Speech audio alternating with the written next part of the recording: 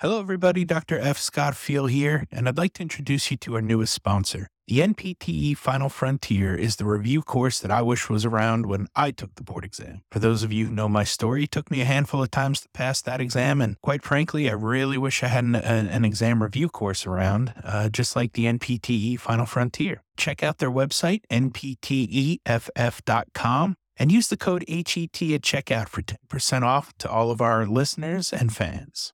Good morning, Nancy. I'm so excited to spend time and space with you. And to offer all of our listeners, this is going to be an amazing session on the Healthcare Education Transformation Podcast. And so we are so lucky to have Nancy here with us. And so, Nancy, I'm going to yield and let you introduce yourself to everyone. Tell us who you are and where are you from and what do you do? All righty, great. Thanks so much. And I love spending any time I can spend with you, Lisa. So it's a mutual admiration society there. So I'm Nancy Kirsch, and I am currently at Rutgers University, and I'm the interim chair for the Rehab and Movement Sciences Department. So it's the Doctor of PT program, the Doctor of OT program, and a master's in speech and language, and with a concentration in multilingual. So, we recognize that there are people with speech difficulties that don't have English as their primary language. So we're kind of getting into that little niche, and it's very exciting. So that's my role professionally. I was in private practice for many years, have been in rehab, have been in acute care. I've kind of had the opportunity to do it all in our profession over the past 50 plus years. So it's been a really exciting ride. Wow. Okay, so there were so many questions, but the one that is like jumping out to me is the multilingual, because I've not heard of anyone step into that space, and it's so needed. So how did y'all come up with that idea? What languages are you currently providing support for? So it was pretty easy to come up with the idea being centered here in Newark, New Jersey. We are an extremely diverse community, and we have an extremely diverse student body. And we wanted to really approach a need that was out there that was not being met. And that was in terms of people that needed speech services, that English was not their first language. And we needed to be able to have people that were linguistically capable of helping them communicate more effectively in their native language. So that's what we're doing. And it's super exciting. So we've got, students coming in with a language background as well as the interest in communications. That's so exciting. And so I'm assuming that Spanish is one of the languages. Are there other? There are others. Okay. There are others. I mean, we're definitely concentrating on Spanish right now. It's a new program and we can't do everything, but we also have a very large Portuguese community right here and a very large community that speaks Arabic. Wow. So those are really, but every other language as well. So we can't do them all at once. Yes. So, our concentration is definitely Spanish first, but also recognition of Portuguese and Arabic as well. So thank you so much for being that model of inclusive excellence in regards to language. And so I'm curious, after years, what was your journey to PT? How did you become a PT? So I had a wonderful journey to PT, which was very typical of women of my generation, because I thought I knew I wanted to go into medicine, into healthcare. So I thought perhaps I would be a physician. But my guidance counselor and everybody else told me, no, women are not physicians, they're nurses. Okay. So I was like, but I don't think I really want to be a nurse. I think I want to be a medical doctor. And she was, nobody was really supporting that idea. But I shadowed a medical doctor, and I really enjoyed the experience. As we went through the hospital, this back in the days where you could just kind of wander in and out of hospitals which way you wanted to. And so I was with him, and he was, there was no HIPAA or anything like that. So we're in and out of patient rooms. And he'd go in, "Hi, Mr. Jones, how are you?" And I'd say, "Oh, and I was just kind of there. Down the hall, way down the hall, there was a person in a wheelchair and somebody with them. And they were kind of talking and laughing. And as we went in and out of different rooms, I was noticing they were coming closer. He was no longer using the wheelchair. He was gone to a walker. And by the time they got close to us, he was using a cane. And, it was kind of like a fast action kind of thing, like you'd see in the movies, but it was happening right in front of me. And I found out this person was something I'd never heard of before, called a physical therapist. And he was working with this person, and they had a great relationship. And there was, it was obvious there was mutual trust and mutual concern for each other, and just the way that they were talking with one another. And I was with a great physician, but he was in and out of rooms. "How are you? What's happening?" And he was having a 2-minute interaction. And I was watching a good half hour of progression coming towards me.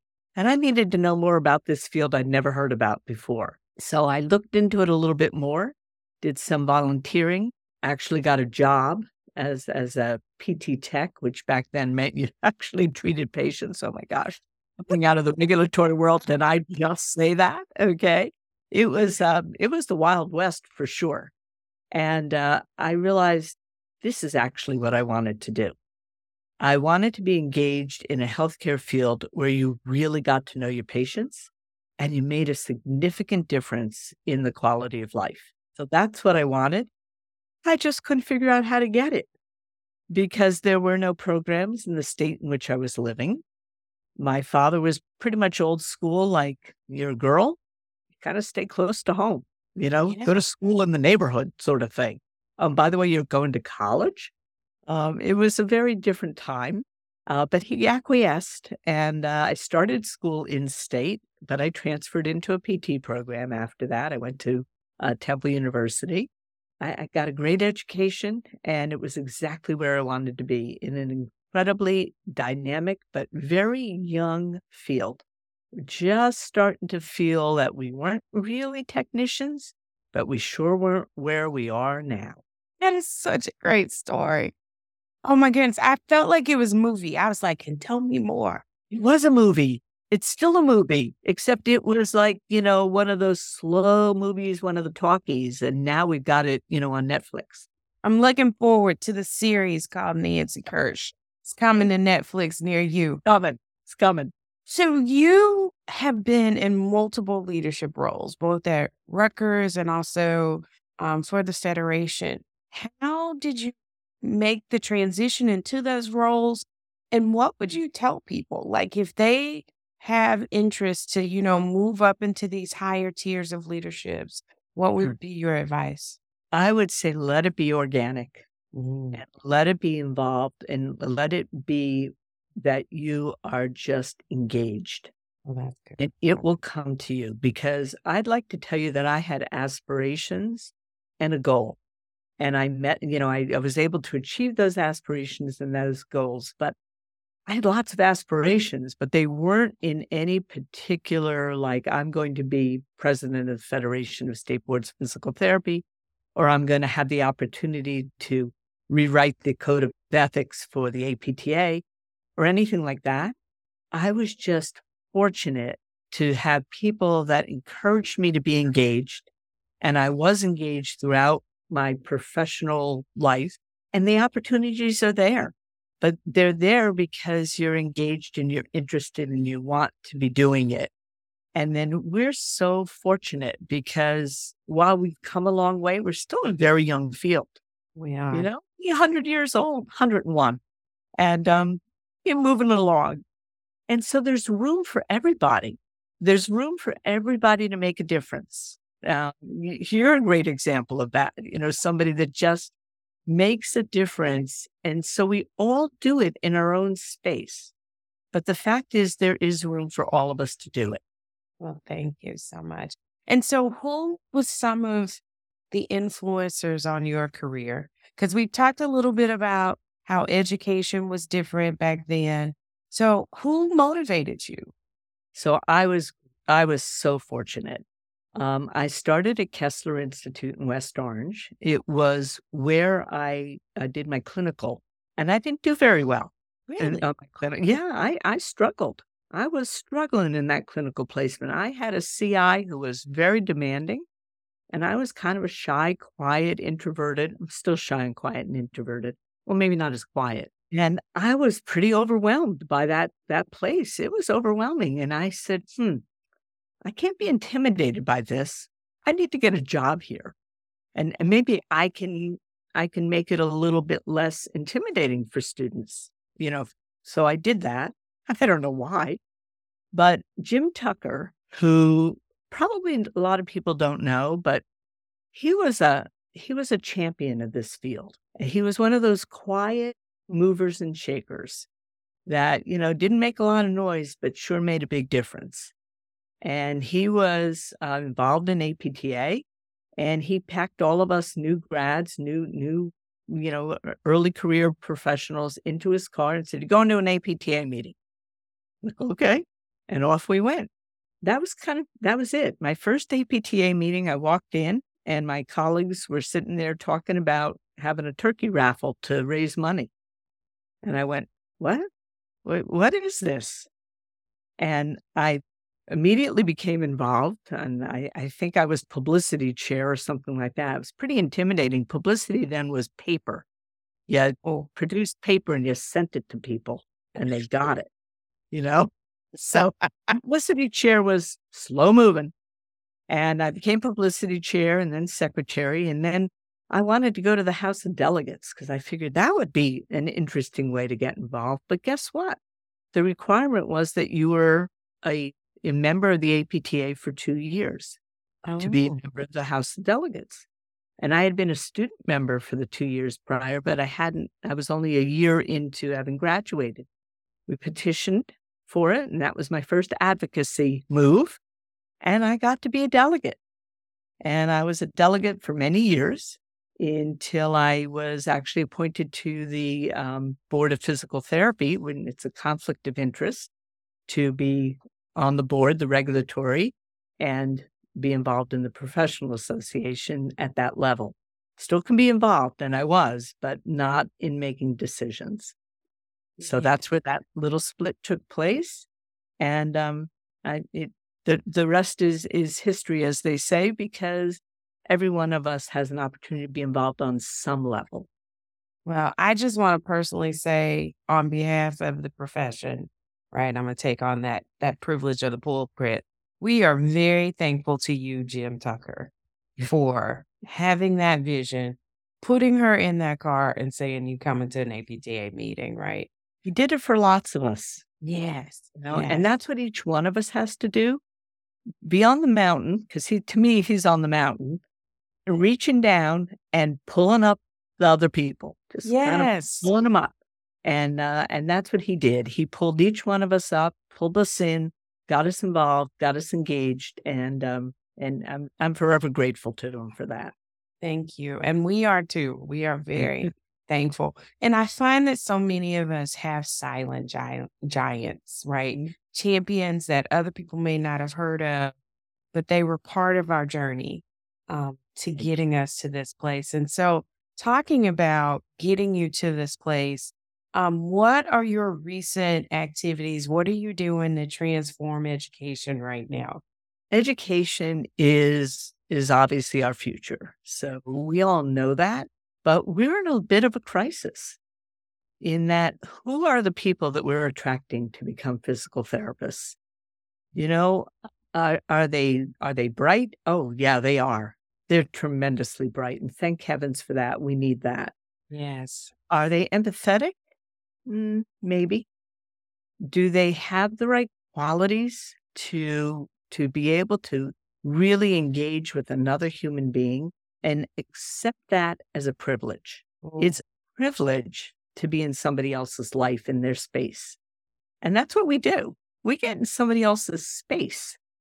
And, we've just spent 2.5 years of staying out of each other's space. But as PTs, even through telehealth, we were in people's space. And that's not an easy thing to be able to do and maintain your own well-being.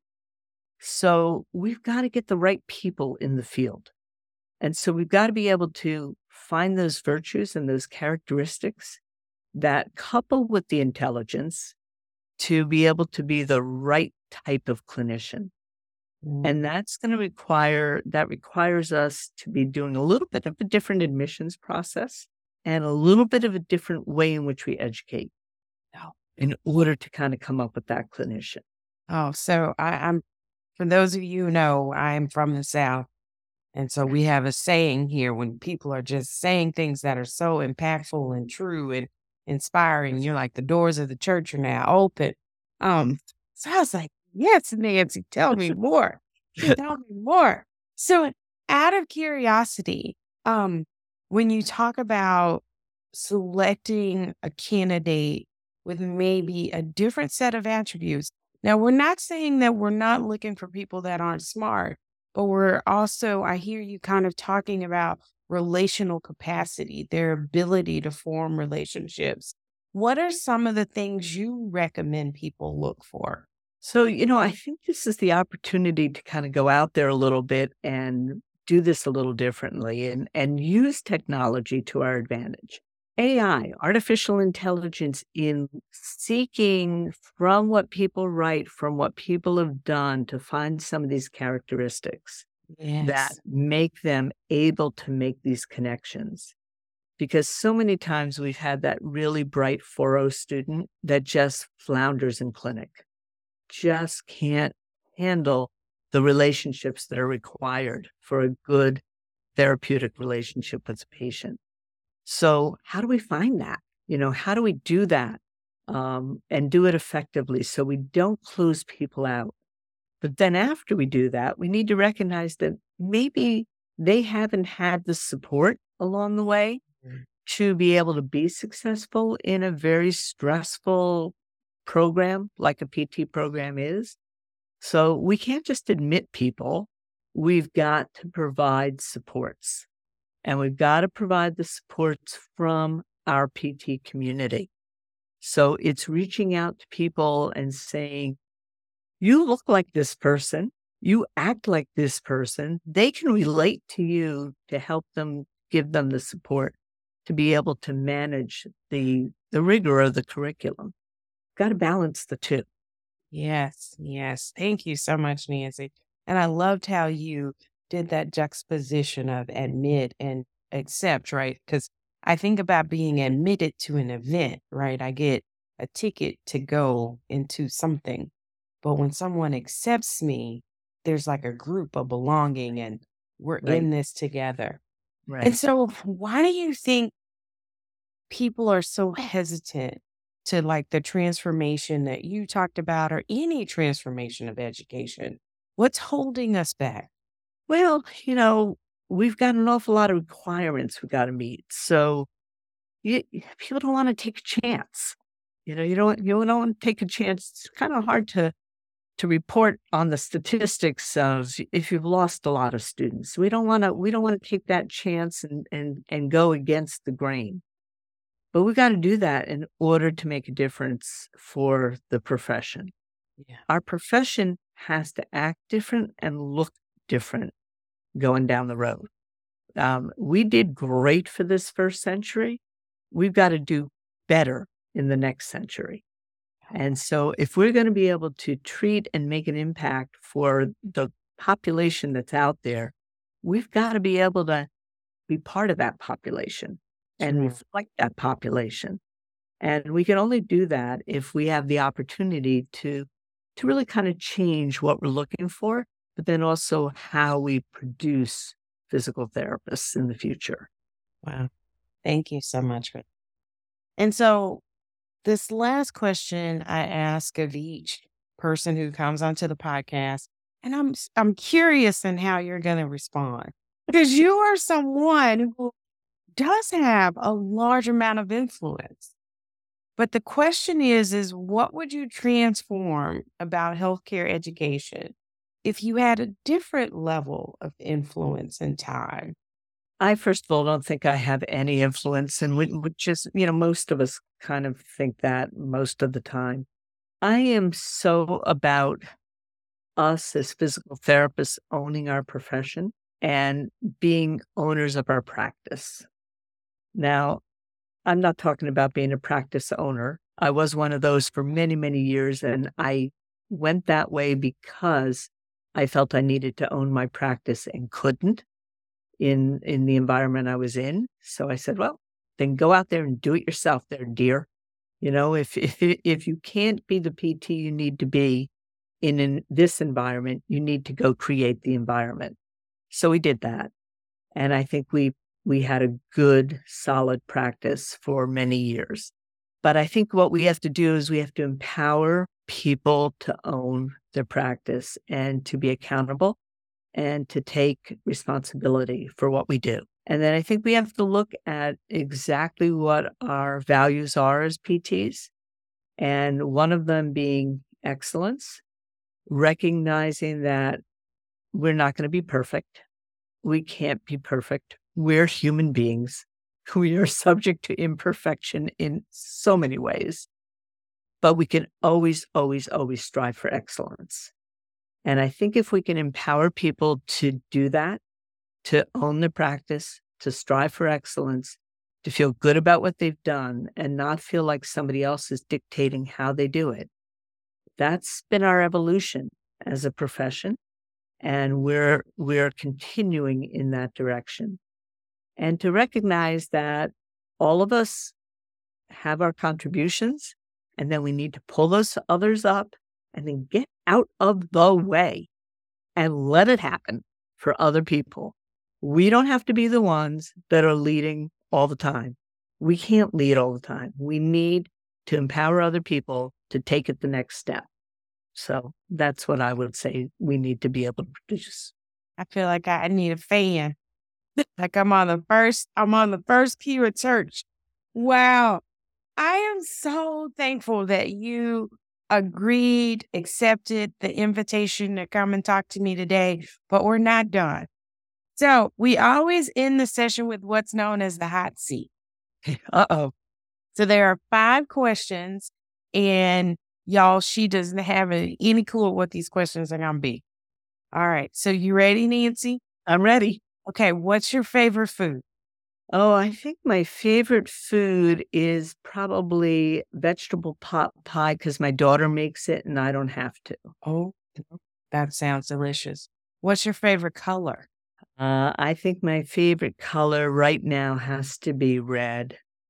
And that would explain the lanyard. Yeah, Red. well, that explains the lanyard because it's Rutgers Physical Therapy. And so what is the last book you read? I just read a book called The Doctor's Daughter. Oh. And it was about a young woman in the Holocaust who saved some individuals that were incarcerated at Auschwitz, and just the difficulty of being in that situation. And was it fictional or non-fictional? It was historical fiction. Okay. Very nice. Very nice. So what do you think the price of a DPT program should be? I'd have to say that I'd have to go with my very, Northeastern kind of liberal thoughts. It should be free. They're going to vote you for president. Oh, no, they're going to vote me off. They're going to vote me off the island. I think that there should be enough financial support that people come out without loans. Okay. See, this podcast got trend. The young people are going to be like, listen to Nancy. But they've got to work in underserved areas to pay that back. So it's not just a free ride here. Okay? I love that. I love that. And as someone who is down here in rural Louisiana, I'm like, we agree. Yep. So the last question is, what does the world need more of and why? Compassion and integrity, with the core part of integrity, grit. Grit is in integrity. And if we have compassion and integrity, and if we remember why we're a democracy, that we're there to support those with less by those that have more, but in a way that encourages growth and development, I think we'd be just fine. A little bit of caring would be really nice. Well, I am so honored to be able to share time and space with you. I always learn so much when I am able to sit and listen to you, and I'm sure our viewers are going to just be delighted in their ability to learn from you today. So thank you so much, Nancy. You're so welcome. And to everybody, this woman, if she says she wants you to do something, you do it because she's just awesome. So nobody can say no to Lisa. I'm going to accept that. I'm going to accept that because I needed to hear that. But thank you so much. It was a pleasure. Great to see you.